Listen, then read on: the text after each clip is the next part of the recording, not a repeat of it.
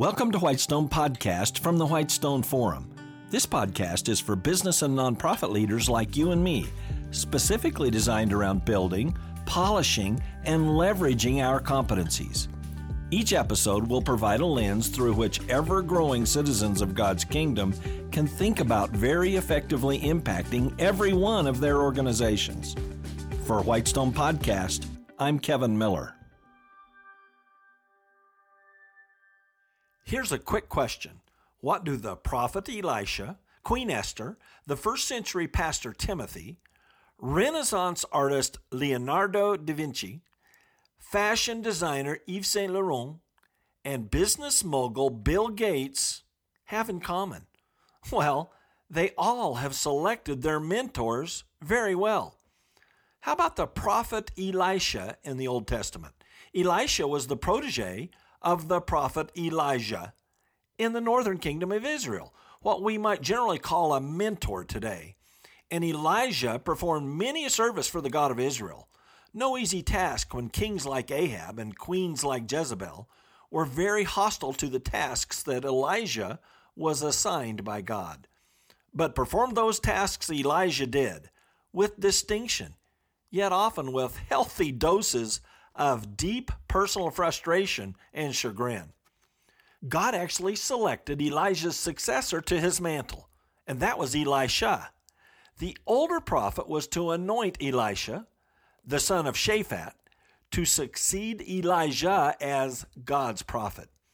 When asked what one thing he wanted from Elijah, Elisha asked for a double portion of the Spirit that was upon Elijah.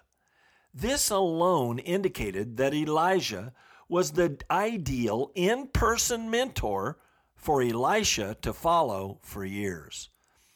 Observing the crucial but lonely experiences of Elijah, Elisha went to the root of the matter and asked for the one sure thing that was completely reliable and always renewable, the Spirit that was on Elijah. And that's exactly why Elisha was so remarkably effective in his ministry that followed. It helped, of course, that God actually selected Elijah to be a long-term mentor for Elisha. But Elisha stepped up to the task and discerningly asked for the one true dimension that ultimately made Elisha very effective in his role. The real test for the mentee is that of taking up the mantle and performing. Likewise, Queen Esther had the strongest of mentors, her uncle Mordecai, selected providentially to be queen, ostentatiously because of her great beauty. Esther relied on Mordecai for his sage advice at one of the turning points in all Jewish history. Mordecai's advice? To proceed with the right thing to do with courage and aplomb, for people of God are appointed in their journeys for such a time as this. In response to Mordecai, and acting with great courage, Esther approached the king at the risk of her very life, and all the Jews were ultimately spared. To this very day, faithful Jews celebrate this event as the annual feast of Purim. Did Esther select Mordecai as her mentor, or did God do the selecting? Regardless of the answer, Esther was the careful mentee of the wise Jew Mordecai. And how about Timothy, that first century pastor mentored by the Apostle Paul? Remember, Paul picked up Timothy during Paul's second great missionary journey. And Paul related to Timothy, the son of a Greek, in multiple ways in his epistles. His, quote, true son in the faith, unquote, and, quote, a fellow worker, unquote. And most revealingly in 2 Timothy 3:10-11 in the ESV, where Paul says, quote, you, Timothy, know all about my teaching, my way of life, my purpose, faith, patience, love, endurance, persecutions, sufferings, unquote. Now that's real mentoring and discipling, up close and personal. And this type of astute, specific mentoring was captured twice in Scripture itself, in Paul's 2 letters to Timothy. And our studies of mentoring are not limited to Scripture. Take Leonardo da Vinci, easily one of the most breathtakingly impressive people of all time. Sure, his enduring painting of the Last Supper is likely our most familiar impression of his greatness. but his depth in so many areas is simply beyond the pale. For example, in geology, science, anatomy, architecture, and engineering, his unceasing curiosity that led to breakthrough conceptualizations was simply astounding. Early conceptual design of a helicopter? Yes, 400 years or more before the reality. And think of his art, his sculptures, his drawings, his paintings. Indeed, that very familiar Mona Lisa. No wonder Da Vinci is widely considered the very definition of what we now call a Renaissance man. But Da Vinci, too, selected a very important mentor. Andrea del Verrocchio was himself a very highly gifted painter and sculptor of Renaissance Florence. While most don't readily know this man, we find that Da Vinci was indeed a mere mortal. He stood on the shoulders of his mentor. By the way, at the time of this podcast recording, the National Gallery of Art is presenting a curated event called Verrocchio, Sculptor and Painter of Renaissance Florence. Like Da Vinci, all of us owe those before us a huge debt of gratitude. And now we consider a specialized form of business, high fashion. The recently departed Yves Saint Laurent was hired as a personal assistant by the towering Christian Dior, who taught him the art and the science of the business of top fashion. Today, Yves Saint Laurent rivals Dior as a top fashion success brand worldwide. Indeed, both brands have such recognition that their websites have shortened names, YSL.com and Dior.com. Hard to imagine that YSL could have chosen a better mentor than Dior. And how about the pioneering technologist businessman prodigy, Bill Gates? Well, after he was and remains astoundingly successful in his particular technology realm, he identified Warren Buffett as a mentor in teaching Gates how to deal with tough situations and how to think long term.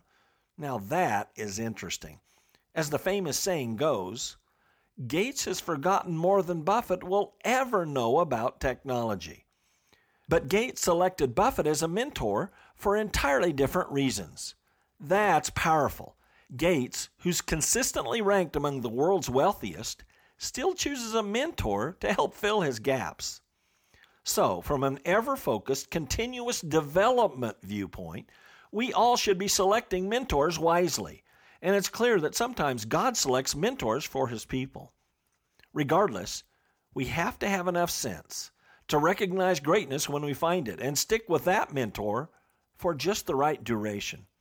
That reminds me of a favorite Mark Twain quote. Here it is. When I was a boy of 14, my father was so ignorant I could hardly stand to have the old man around. But when I got to be 21, I was astonished at how much the old man had learned in 7 years.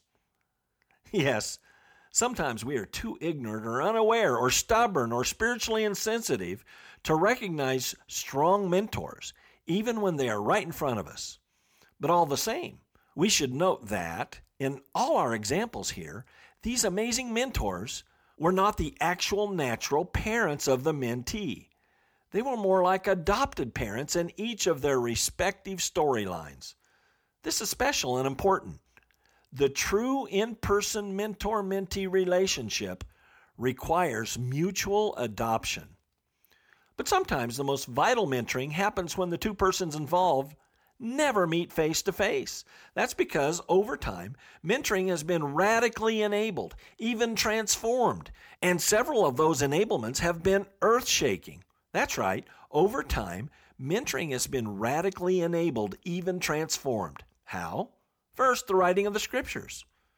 Next, the dramatic leverage of those scriptures through Gutenberg's printing press and the likes of the giant reformer Luther, together helping to break Rome's stranglehold on access to the Bible. Then, all the way until now, vitally important knowledge, spiritual, scientific, you name it, has moved into the incredible digital world. The result? Now, each person with connectivity and a notepad has access to many of the greatest mentors who ever lived. The Bible, classic books, cutting-edge research building on other greatness, top websites. The available knowledge and wisdom is well beyond what we should have ever had the right to imagine. So, the end game is that there's absolutely no excuse for us not selecting great mentors. If we are wise, among our greatest mentors will be persons we will never see face to face this side of heaven. Jesus, Paul, C.S. Lewis, Oswald Chambers, key business leaders, great thinkers. Next, of course, we should always be seeking after and selecting mentors in our specific nearby realms. Then we should revel in those mentee opportunities. Immerse, glean, absorb, process, integrate, apply, adjust, ask again, listen even more. This is the golden age of available knowledge and wisdom. But pretenders are exponentially more numerous too. Pray and discern that you are reading and listening to exactly the right mentors. Eliminate the pretenders. Go for the gold standard. Start with Jesus. Then on to Paul and John and Peter. You're on your way already. You can do this because you already know the foundational resource. Godspeed.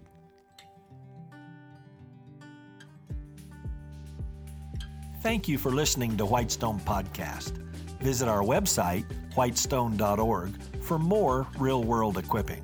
There you'll find uncommon video teachings, application and action questions for this podcast episode, and more. Also, check out our unique downloadable resources for group meetups. That's whitestone.org. I'm Kevin Miller.